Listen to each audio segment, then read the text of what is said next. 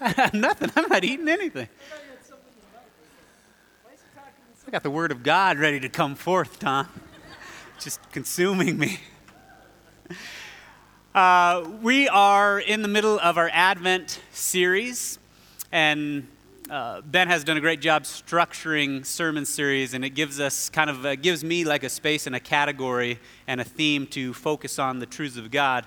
And so today we're going to talk about the connection during the Advent season, which we'll discuss a little bit further throughout this morning, but the connection between the Holy Spirit and joy.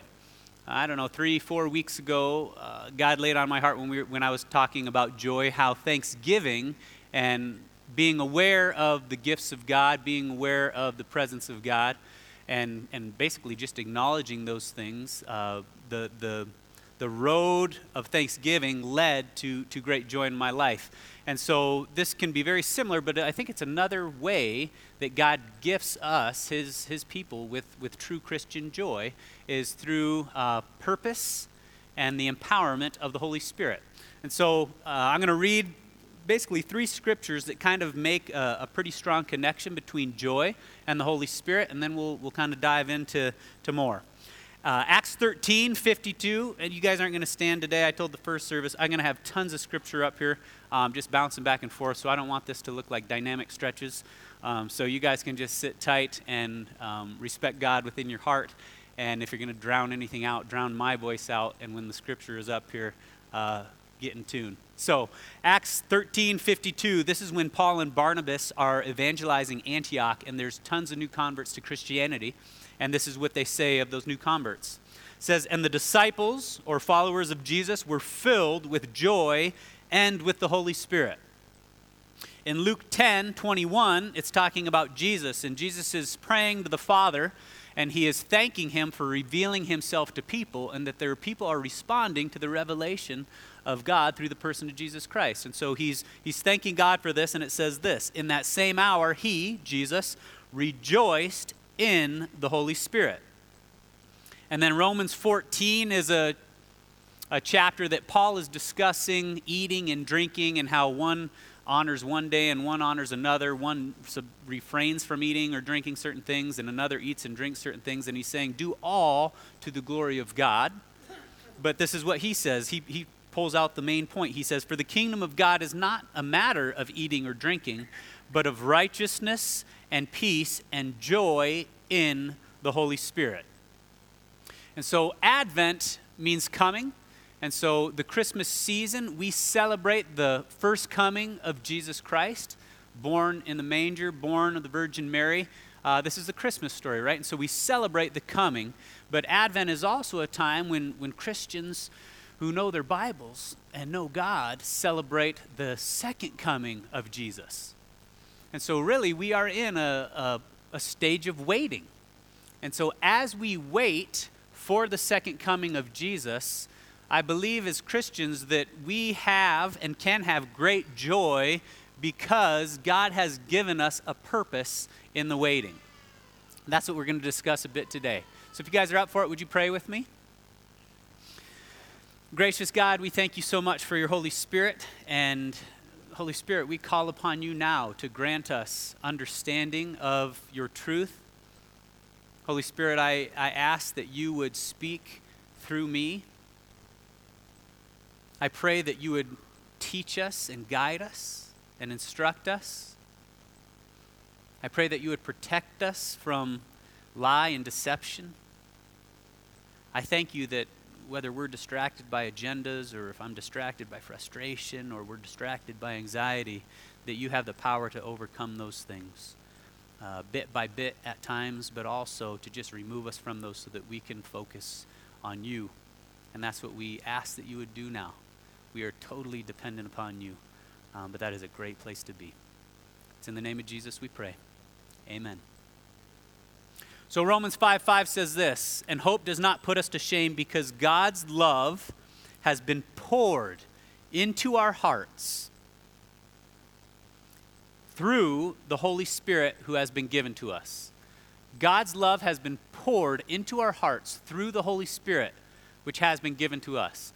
So if we break that down a little bit, we recognize that the Holy Spirit is the vehicle that we experience the love of God, and it goes to the deepest part of who we are, and it's given to us. So Christmas is a time of giving and receiving for most of us, that we give gifts, we receive gifts. There's a lot of hustle and bustle. There's a lot of different things, and sometimes I know it's easy to get caught up in that, either the stress of the perfect gift or just filling the list, or the temptation towards kind of materialism that we try to keep our kids from. But honestly, I love embracing Christmas. I love the tangible practice that we get that is a shadow of eternity, when we understand what it looks like to receive gifts and we understand what it looks like to give gifts. And so again, I believe that while we're waiting for the second coming during Advent, that God has prepared a work for us to do, and we learn to receive that, and then a lot of that work is about giving. And so this holiday season, as you give and as you receive, let the joy of all of that be a pointer and a reminder to the full work of what God is doing. And actually, I hope that even in the giving and receiving material things, is Spirit-led, is glorifying to God. And I really believe it can be. So while we wait for the second coming, my desire today is to focus on a couple things. That we certainly have been given a purpose, and that we've been given the power to carry that purpose out. And I started to realize in my life how thankful I am that I have purpose. And purpose in and of itself can be scary when we'll talk about, honestly, when the purpose is expressing God to the world, it can be quite intimidating apart from God. But if your purpose and my purpose is to show the world what God has to say, and God has given himself in the person of the Holy Spirit, and that Holy Spirit is the thing that's going to say it, then it's not intimidating, it's a joy. And so God is starting to make the connection for me how much joy and purpose are tethered together. Listen to Ephesians 2:10. I'm going to break this down a little bit. This is so encouraging to me. For we, Christians, we are his workmanship. That word workmanship, the Greek word is poema. We get our word poem from this. And so if I asked you to write about your morning, you might, if it's just factual, you might say, well, I woke up, there was snow on the ground, I drove to church, I went to church, I drove home, and I had lunch. And I would have an understanding of the facts of your day. But if I said, would you write a poem about your morning? You think about how much creative activity would start to take place in your heart, and how much your brain would start to process and function, and how you would, it requires intense and intentional focus of now, how do I turn those facts, how do I turn that message into a beautiful piece of art? How do I turn that message into a poem? And so poems are beautiful. They are very, very intentional. There's a cadence to them. There's a beauty to them. But there's a message that's being conveyed. So think about the heart of God as he is taking time to write his poem, which is you, where you were intentionally labored over, that the creative God of the universe took his time forming you and your personality and your gifts and your skill set in order to communicate a message. Earlier we sang essentially where Jesus is the Word, the living Word of God. And you think about what that means. God had something to say, and so Jesus embodied God perfectly, the scriptures say, and expressed what God had to say in the way he lives. And so during the waiting, our purpose is that you and I are now the expression of what God has to say. That you are God's poem, his workmanship. The rest of the verse says, you are his workmanship, created in Christ Jesus for good works, which God prepared beforehand so that you would walk in them. Understand what it would be like if I truly embraced this fact of the joy that would fill my heart and the purpose that I have every single day. The way that I live my life ought to be a declaration that God is good, that God is loving, that God is sovereign and perfect, that God is creative, that God is merciful, that God is forgiving, that God is gracious. That's the message that we are here to communicate, to put God on display. 2 Corinthians 3:3 states it slightly different. It says, "You are a letter from Christ." Listen to this part. "Written not with ink, but with the Spirit of the living God, not on tablets of stone, but on tablets of the human heart." So a workmanship, a poem, God's voice to the world, specific and intentional, that essential is the presence of God and the power of God for any of us to carry out our work. And the presence of God and the power of God have a name. It's the Holy Spirit. What God has called you to, He has equipped you for. What God has called you to, He has equipped you for. John Piper defines Christian joy this way. If we're going to make a connection and a link to the fact that I do have a purpose, that purpose is going to be realized and fulfilled in the person of the Holy Spirit. And when I understand those things, I will experience great joy. I think it's valuable to at least start to define joy a little bit. Christian joy is a good feeling in the soul produced by the Holy Spirit as He causes us to see the beauty of Christ in the Word and in the world. Another way to say it is there is a depth to joy, an anchor to joy, a weightiness to joy. It feels similar to happiness, but you know it comes from a more secure or even eternal place. It seems to have similarities attached to hope and peace. And one of the things that God continued to bring about for me as I was studying this is how tethered together hope and joy and peace are. Thinking of hope, C.S. Lewis pulls this out in a huge way when his writing Surprised by Joy was the story of kind of his introduction to Christ and beyond. But he talks about joy not as a satisfaction being realized, but almost as an unsatisfaction or a longing, which is very interesting. But his point is there is this, he calls it the stabbing longing, but it produces an element of good and joy, and it's a longing for something otherworldly. There's this reality that entered into his heart as God was wooing him to Himself, that the realities of heaven and the realities of God left him slightly unsatisfied with the things of this earth. But as the Holy Spirit started to transfer His hope into those things more than his hope on earth, he was surprised by the element of joy in his life. And so what I've experienced in my life is how a conviction that God makes good on His promises, oftentimes here and oftentimes in the future, a conviction that all of those things are going to come true, gives me great joy, and it allows me to embrace and experience good things in life. I can celebrate Christmas as it points me to heaven, and it drives me to a deeper reality, but it also carries me through affliction. So as we're looking at the Holy Spirit, I think it's always good to see, well, how did Jesus and the Holy Spirit interact while He was on earth? Like, is there things that I can learn from that interaction? Luke 3:22, pretty infamous when Jesus is being baptized. It says this: "The Holy Spirit descended upon Christ in bodily form, like a dove, and a voice came from heaven, 'You are my beloved Son.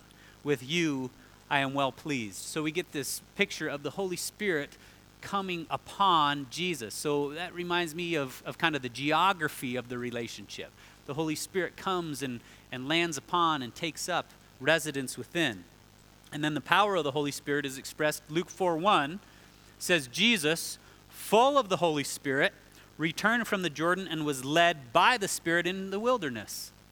So many times Scripture, when it talks about being full of the Holy Spirit, it's talking less about the geography, like water in a glass, and talking more about the idea of being controlled by, animated by. So when Jesus was full of the Holy Spirit led him to action. He went to the wilderness. So we get and understand that the Holy Spirit has one himself with Jesus. And again, the Trinity is on display all throughout the Bible, where God the Father and God the Son and the Holy Spirit are just working together. They all are credited for multiple things and similar things. And so it's awesome in my mind to watch how the Holy Spirit and Jesus dance, and it gives us a picture of what he's trying to do in our life. Romans 15:13 says, may the God of hope, there's that word again, fill you with all joy and peace in believing, so that by the power of the Holy Spirit you may abound in hope. So once again, recognize the beauty of if you have hope, you get peace and joy. It's hard to separate them, but the good news, it's kind of a buy one, get two free. Hope produces joy. Hope produces peace, and you'll see over and over and over how they're tethered together. How about the Holy Spirit and the believer, those who have put their faith in Jesus? What's that relationship described like in Scripture? First, let's talk about the presence. Acts 2:38. And Peter said unto them, repent and be baptized, every one of you, in the name of Jesus Christ, for the forgiveness of your sins. Let's pause there for a second.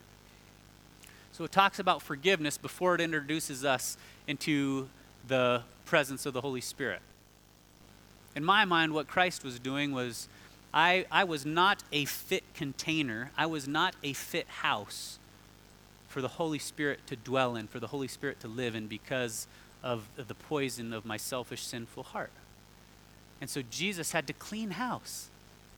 He had to remove my sin in order for the Holy Spirit to come and move in and take up residence so he can be about his work through me. So, Jesus Christ, the forgiveness of your sins, and you will receive the gift of the Holy Spirit. For the promise is for you and for your children and for all who are far off, for everyone whom the Lord our God calls to himself. John 20:22, and when he had said this, he, being Jesus, breathed on them and said to them, receive the Holy Spirit. So again, what a great picture of understanding that this was not something we could do.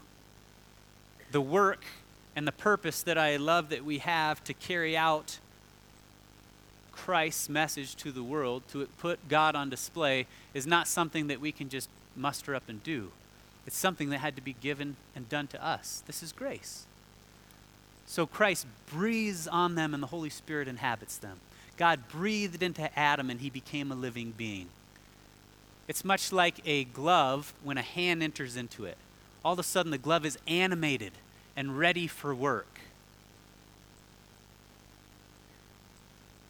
Or do you not know that your body is a temple of the Holy Spirit within you, whom you have from God? Keeps going, Ephesians 1:13. In him you also, when you heard the word of truth, the gospel of your salvation, and believed in him, you were sealed with the promise of the Holy Spirit. 2 Timothy 1:14. By the Holy Spirit who dwells within us, guard the good deposit entrusted to you. So the presence, embracing the presence of the Holy Spirit, produces tremendous joy, peace, hope. And embracing the power that the Holy Spirit wants to express through you produces tremendous joy, peace, and hope. And for me, all that has been wrapped up, at least in the last month, in the reality of I have been given a purpose. And I have been given the ability to carry that out by the Spirit of the living God.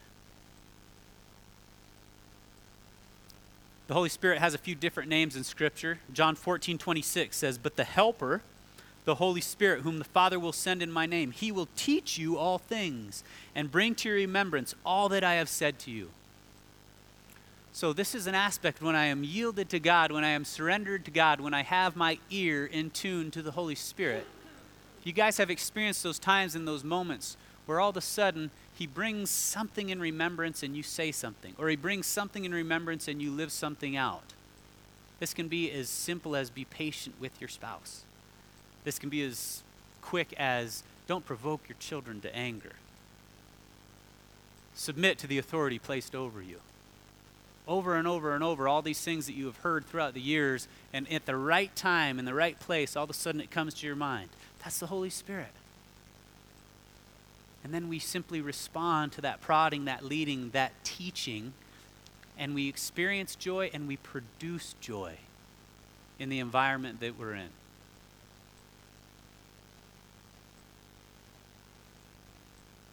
But you will receive power. This is Acts 1:18. But you will receive power when the Holy Spirit has come upon you, and you will be my witnesses in Jerusalem and in Judea and Samaria and to the ends of the earth.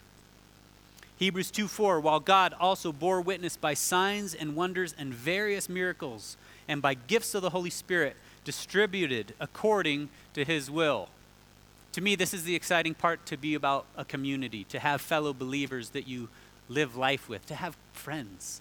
The Scripture says that the Holy Spirit has been given to the believer, but that manifests the glory of God in different ways according to your personality, according to your upbringing, according to the opportunity you have, according to the skill set that God has written as a poem in you, the cadence of your life, the rhyme of your life, the beauty of your life.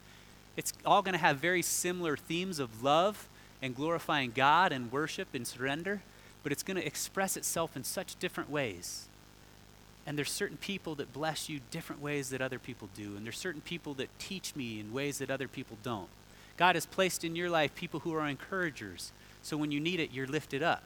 God has placed people in my life that challenge me so that when I need it, I'm pressed down and humbled. And all these things are ways that the Holy Spirit expresses himself, the work of God in your life. This is how he builds his kingdom.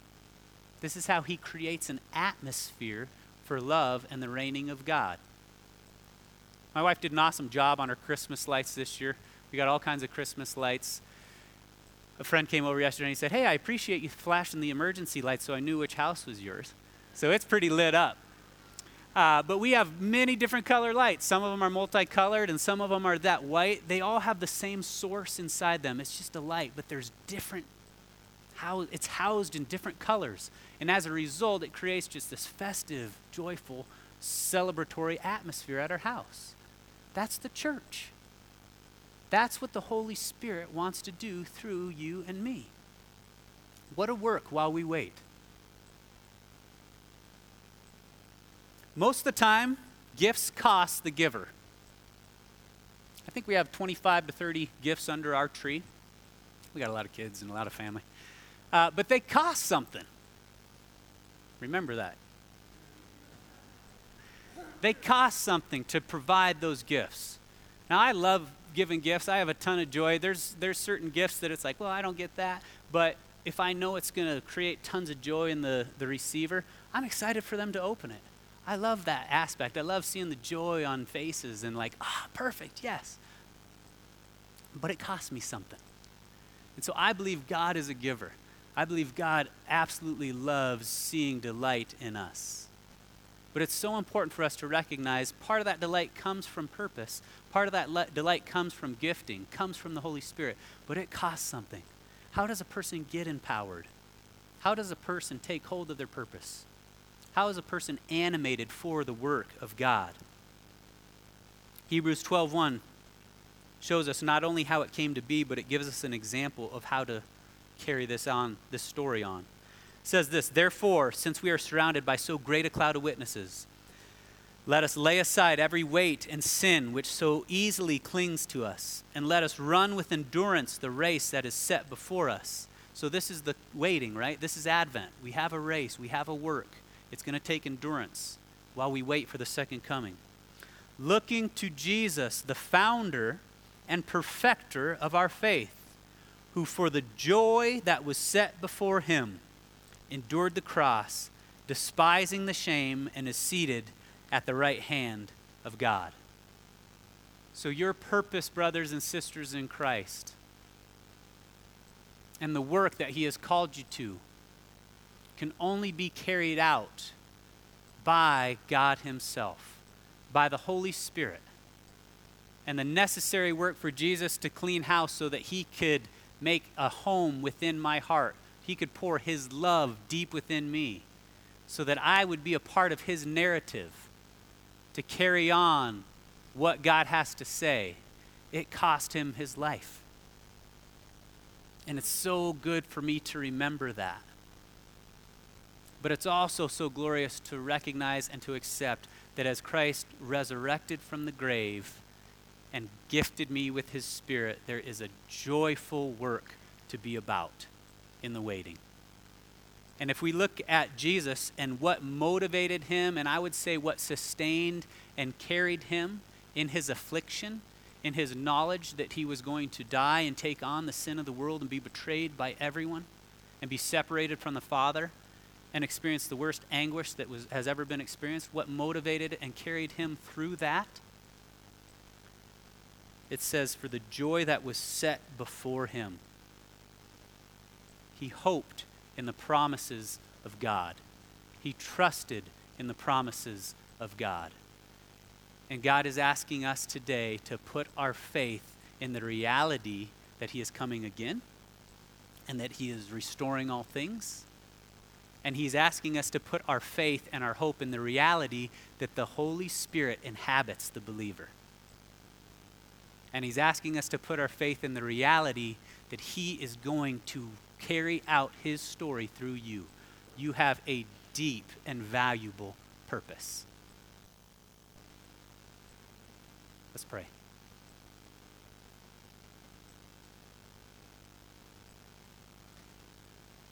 Father, sometimes it can be confusing to my mind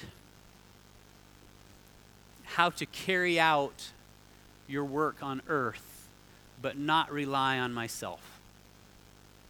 And so I thank you for little pictures that you give us, like receiving gifts at Christmas. I thank you for pictures of grace that you give us, like how the earth receives rain. It does nothing but be available to receive rain, and it produces tremendous, tremendous beauty. And that gives me some idea of what it looks like to simply receive your love, receive the new creation that you have made me, receive the call on my life, and then just allow the Holy Spirit to produce beauty. I thank you for tangible examples like that. I honor Gloria, your vehicle, that she has received your love. In times of affliction, it still produces joy in the hope that she has. She has received your love in times of favor and blessing, and it produces joy in the hope that she has. And so as a result of that, we are blessed. As a result of that, we experience God. And I pray each person in this room would come to understand that you crafted them for a purpose. And that would empower them with such joy that they would bear tremendous fruit for your kingdom. Thank you for your grace. Amen.